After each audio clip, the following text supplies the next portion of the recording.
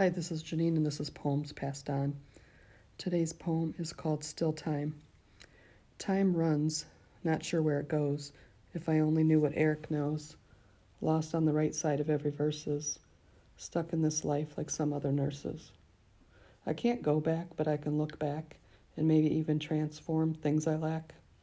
I can reflect on the confusion of being a child, and someday I may wonder if it was all worthwhile. Did I do it? Did I find my way? Not quite sure how I got through each day. Maybe there was no time, or time was not made. In the end, it's the price someone had paid. Maybe I was good, but just not enough, and maybe I could let go of the small stuff. And maybe there's still time to make my own outcome.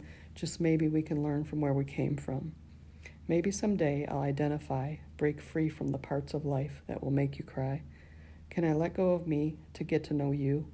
Or will I always choose to be alone in what I do?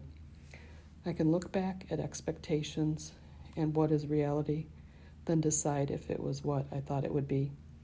Could I move on? Could I make a change? Would I ever know the true meaning of free range? Has life been good? Have I played it right? Do I sleep peacefully when I lay my head down at night? Will I be able to look back, able to accept, or will there still be some dust left unswept? This life is a journey each step of the way.